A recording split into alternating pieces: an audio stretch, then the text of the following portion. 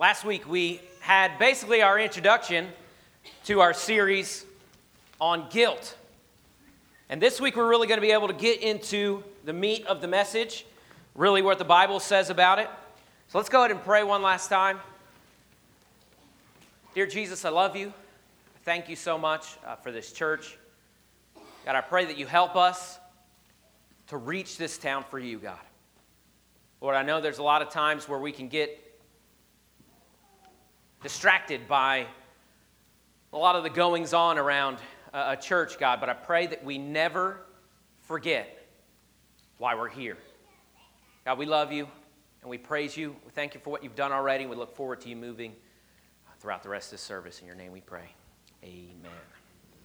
Last week we learned that the only place that guilt has in a believer's life is when we have open and unrepentant sin in our lives. If we've actively decided that we're going to live in sin instead of live in fellowship with God, that is the only time guilt should rule and reign in our lives. We also talked about how Christ does not bring up our past sins that he's already forgiven us for. We also talked about how guilt is not a good motivator and how if we attempt to live motivated by guilt, that it won't last and eventually we'll begin to resent God.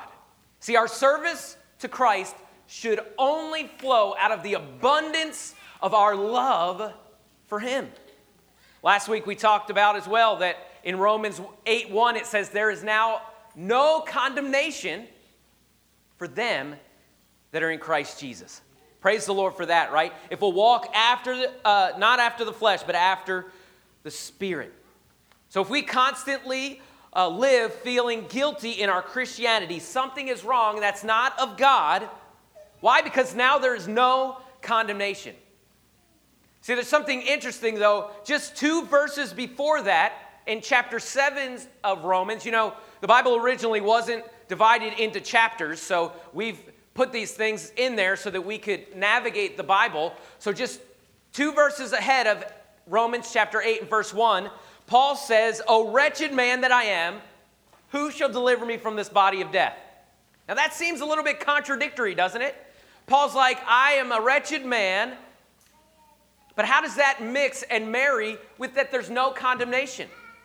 Well, the truth is you've probably felt that way at one point in your life too, huh? I know when I sin and when I begin to dwell on what I've done, I can begin to realize that I'm not worthy and that I am not who I wish I was. So here in chapter 7, Paul is saying, "O wretched man that I am," that is what he felt about himself. But understand, that is not what God felt about him.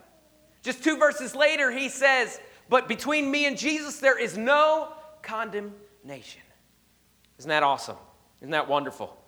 This morning, we're going to look at 2 people in God's Word, and we're going to contrast how they were motivated to fellowship and follow Christ.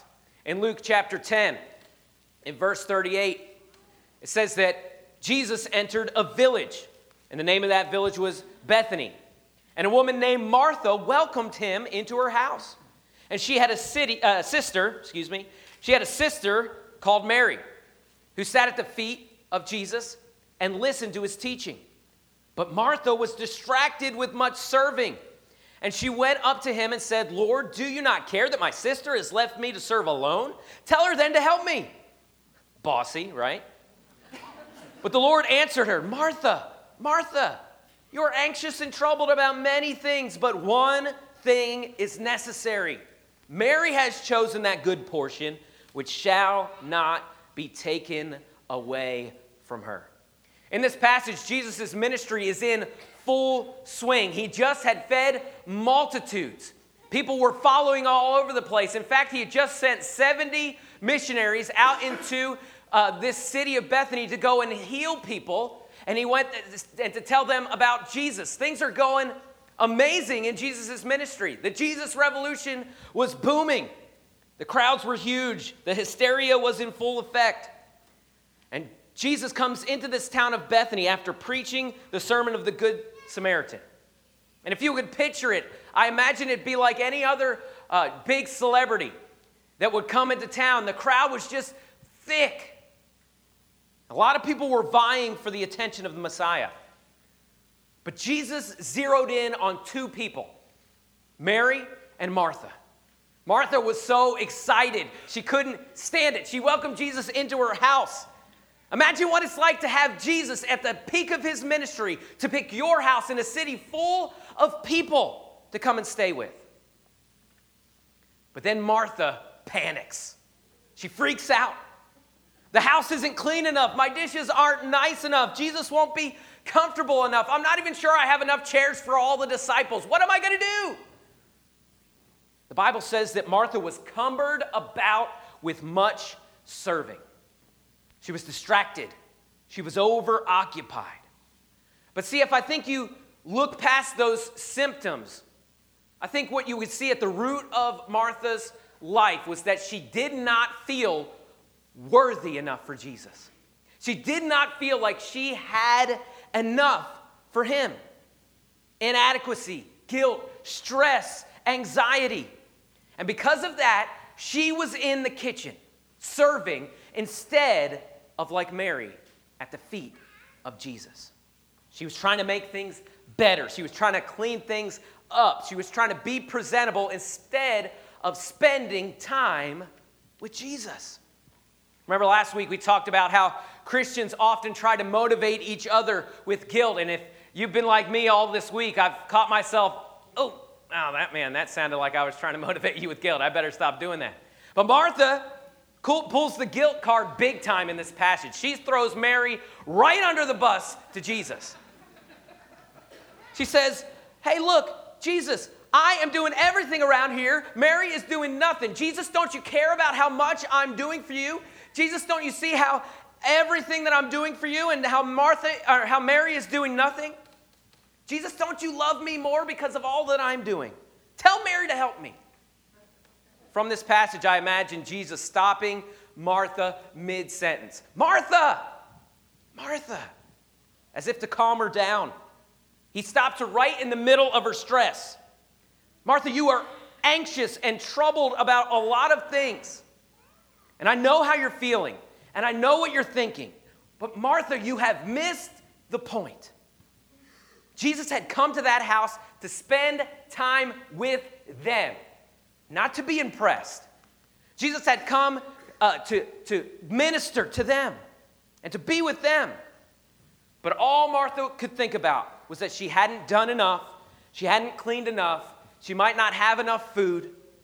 She even tried to guilt Mary into doing what she thought was important and pull her away from that most important thing, that one thing. What was that one thing that Mary was really focused on? Later in John 12, verse 2, Jesus is at their house once again, and you kind of get a little bit of a picture of what Mary's heart was. It says, so they gave a dinner for Jesus there. Martha served, classic Martha, right? And Lazarus was on one of those reclining with him at the table. Lazarus, once again, is the brother that was raised from the dead. Spoiler alert there.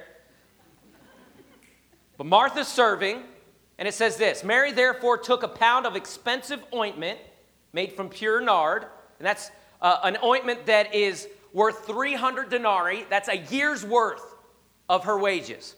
And this is what she did with it. She took that ointment and anointed the feet of Jesus. And she wiped her feet with his hair. And the house was filled with the fragrance of the perfume. Again, we see Martha was serving supper, but Mary was worshiping at the feet of Jesus. Were there things that Mary could have been doing and other ways she could have occupied herself? Absolutely. But nothing was more important to her than spending time with Jesus. She wasn't trying to impress him with her deeds or pay him back. No, she was willing to get on her knees and humiliate herself by wiping his feet with her hair to show how much she appreciated him. And Jesus makes it clear that Martha was the one that was missing something. That one thing that was needful.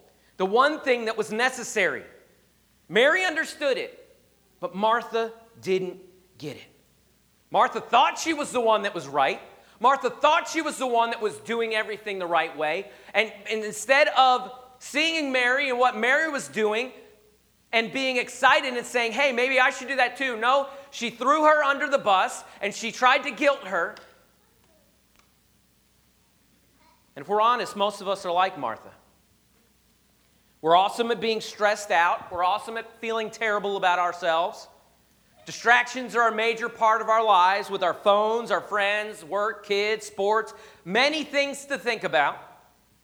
Martha, though, was distracted and worried about all these different types of things. But somehow Mary found the one thing that was needful: spending time with Jesus. We need to be careful that we're always focused and always motivated by that one thing that is most needful. Is that what you're focused on today? Is that why you're here today? Or do you focus on the drama, the problems, the church politics, the fun things, the temporary things? When was the last time you just sat back and spent time enjoying God like Mary did? One thing I've learned while working in churches for 12 or 15 years is that often the work of the church can get in the way of my worship to Jesus Christ. Many times we can be cumbered about when we walk in this door. I've got to do this, I've got to do that, I've got to do this. And because of that, we miss that one thing that is needful. Lord, help us not to miss that. Lord, help us to be conscious and to be careful, to be focused on Jesus Christ. See, a life focused on many things is not a life of peace, but a life focused on the peacemaker is. See, God did not save you so that he could have another being obey him any more than I had a son and a daughter so that I could have another person obey me. That would be pretty narcissistic, right? Borderline on insanity. I'm going to have more kids so I can have more people obey me. But that's not the relationship that God wants to have with you. No, I desire a deep relationship with my son and daughter built on time and effort and real love. And that's what God desires with you. See, God has tens of thousands of angels that will obey him blindly. But you're different. He wants to interact with you. And just like you have a relationship with a husband or wife, a mom or dad, he wants to spend time with you. See, the difference between you and the angels is that you have the ability to say no to God. I don't want to have a relationship with you. I don't have time for you, God. I reject you. But that's why it means so much when you do choose to spend time sitting at the feet of Jesus Christ. Now, is it important for disobedience not to be in the way of our relationship with God? Absolutely. Just like it's important for my relationship with my son and daughter that disobedience not get in the way. But that is not the reason that we're made. Judah Smith has a theory that often we feel very comfortable in guilt because guilt makes a lot of sense to us. Guilt is logical, and in a weird way, it gratifies our flesh.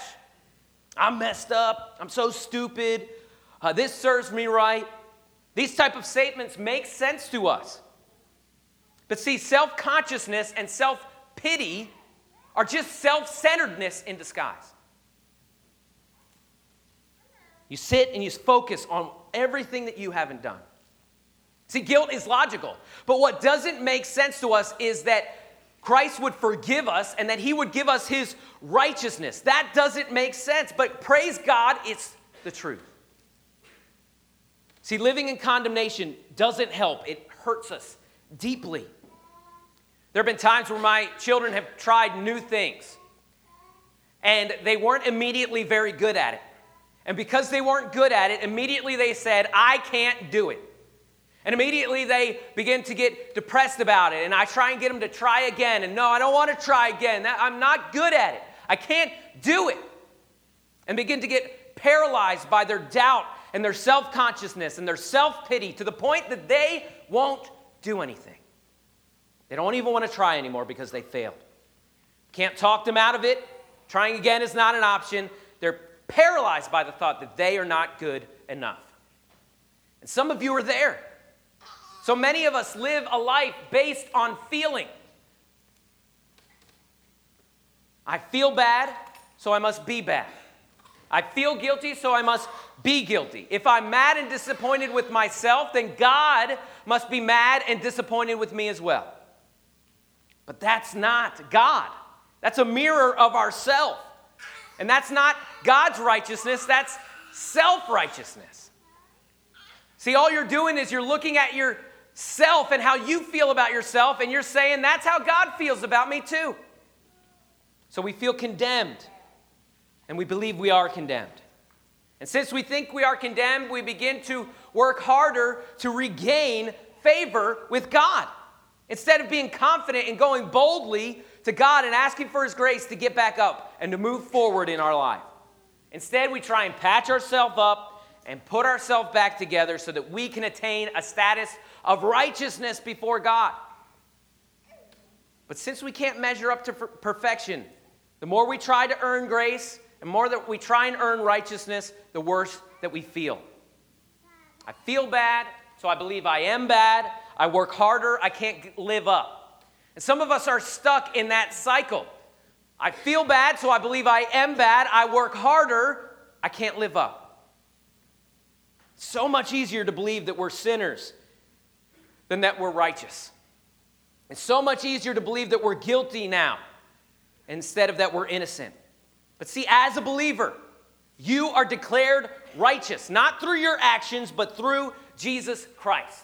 If you're here and you're saved and you have a relationship with Jesus Christ, Romans 5:19 tells us how it works, that through one man, Adam, sin entered the world. But through one man, we can have righteousness through Jesus Christ. It's a gift, and it's called grace. And that grace is greater than all of your sin. Adrian Rogers said this. He said, did you realize that as a redeemed person, as a believer, after you become saved, the Bible no longer refers to you as a sinner. The Bible after that refers to you as a saint. And why is that important for you to understand? You can imagine two people. They're in a field full of mud. One man has his overalls on and he's got his work boots on and a straw hat to boot. A little straw over here too. The other man is dressed up in a full tuxedo, white. Both of these men have to walk through this mire. Which one of you do you think is going to be more careful? The person that is dressed in the overalls, they'll probably slosh through the mud, right? No big deal. But the person that's dressed in a white tuxedo is going to be very careful about where they're stepping. See, if you have a wrong idea about what you're dressed in, see, you're no longer dressed in your righteousness. The Bible says instead that we're robed in the righteousness of Jesus Christ. So when we wake up every morning, we shouldn't wake up feeling like, man, I'm just a failure. I'm not going to be able to make it through the day. Here's another day where I'm going to fail God. No, instead we wake up realizing that we are robed in the righteousness of Jesus Christ. And to be careful not to soil those garments in that day. Stop believing the lies that God is giving you the silent treatment. Stop believing the lies that God is angry at you. See, how much time do we waste as Jesus followers trying to recover what we had all along? God's love.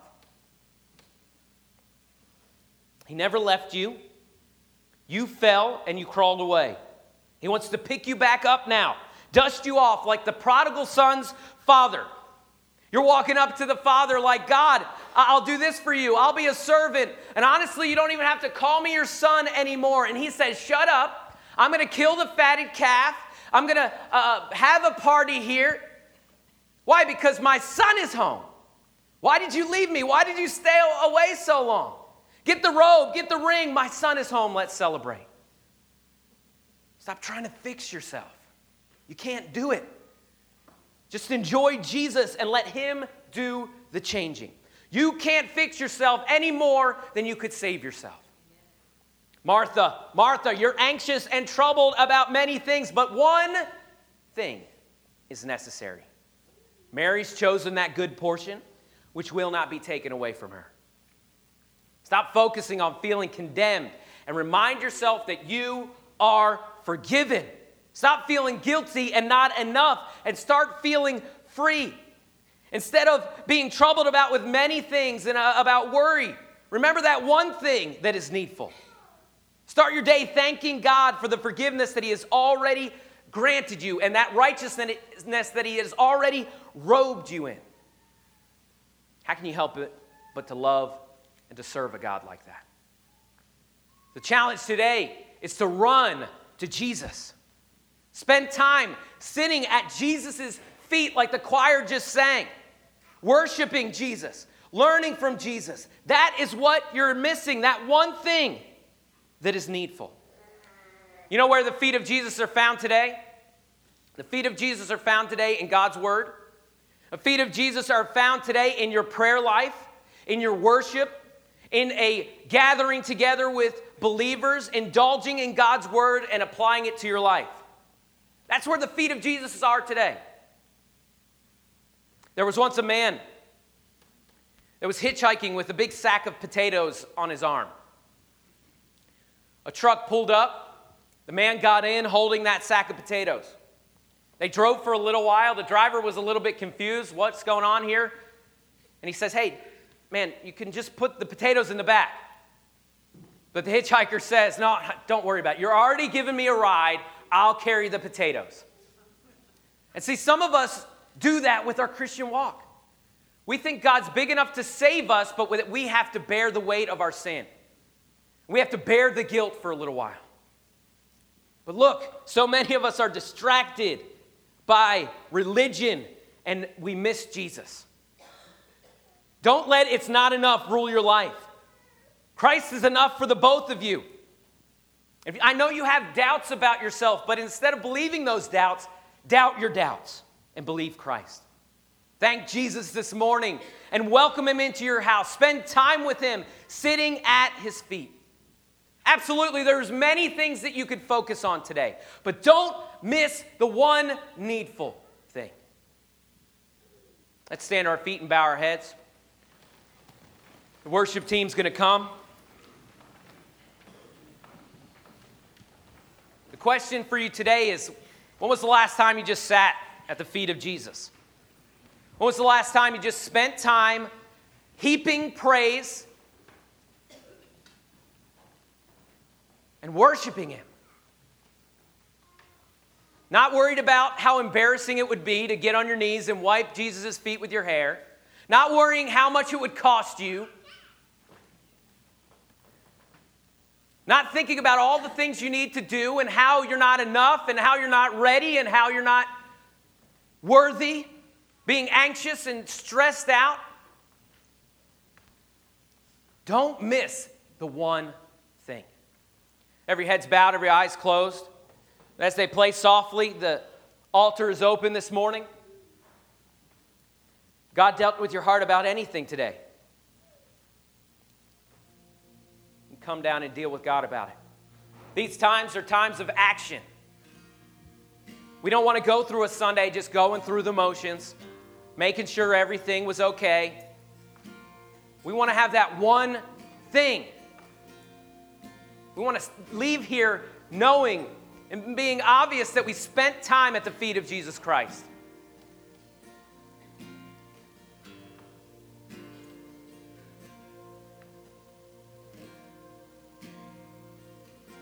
Maybe you're here this morning and you say, to be honest, Pastor Phil, I'm not even sure that if I died today, that I would even go to heaven. I'm not sure I'm saved. I can't point back to my salvation experience where I called out to God, said, God, I know I'm a sinner. I know I can't be good enough to make it to heaven. Please forgive me. The Bible says that all have sinned and fallen short of the glory of God. Because we have a perfect and a holy God, He cannot fellowship with sin. And when sin entered the world, it broke our relationship with God. In fact, the Bible says that the wages of our sin is death. That means what we earn and what we deserve for our sin is death. And it's more than just a physical death. It's a separation from God in a place called hell. But Romans 5:8 tells us that God sent what the Bible calls is the second Adam. Sin entered the world through the first Adam, but through the second Adam, that sacrifice covered our sin. And Romans 5:8 says that God commended his love towards us. Even though we were sinners, Christ died for us. The Bible says, whosoever shall call upon the name of the Lord shall be saved. You've got to understand some things in order to know for sure that when you leave this place, that you have a real relationship with Jesus Christ. You've got to know you're a sinner. You've got to understand that your sin cost you something. And because of your sin, you've earned punishment. But that Jesus Christ paid that price. And he took your place and he stood in the gap. And you simply have to receive that gift and call upon the name of Jesus Christ with something like this. Dear Jesus, I know that I'm a sinner. And I know because of my sin that I deserve hell. Please forgive me. I'm turning from my sin and I'm turning to you. Thank you, Lord, for saving me. The words aren't important. It's not a magic prayer. What's more important is that your heart is genuine. With every head bowed and eyes closed, if you made that choice today, you're not playing games, you're not ashamed of what you just did. If you made that choice today, no one's looking around. I'm not going to come to you with a mic or anything crazy like that. I just want to be able to pray for you this morning. If you slip your hand up right now, no one else is looking around, I just want to pray for you. Say, I made that choice today. I made that decision. Amen. See that hand. Anyone else? Amen. Dear Jesus, we thank you for that one that accepted Christ today. God, I pray you give them the boldness to come and talk to me about it so that I can walk through what it means now that they've accepted Jesus Christ. God, I pray as they begin this journey, God, that you would help us as a church to come alongside them and to do what's necessary. Lord, we love you. In your name we pray. Amen.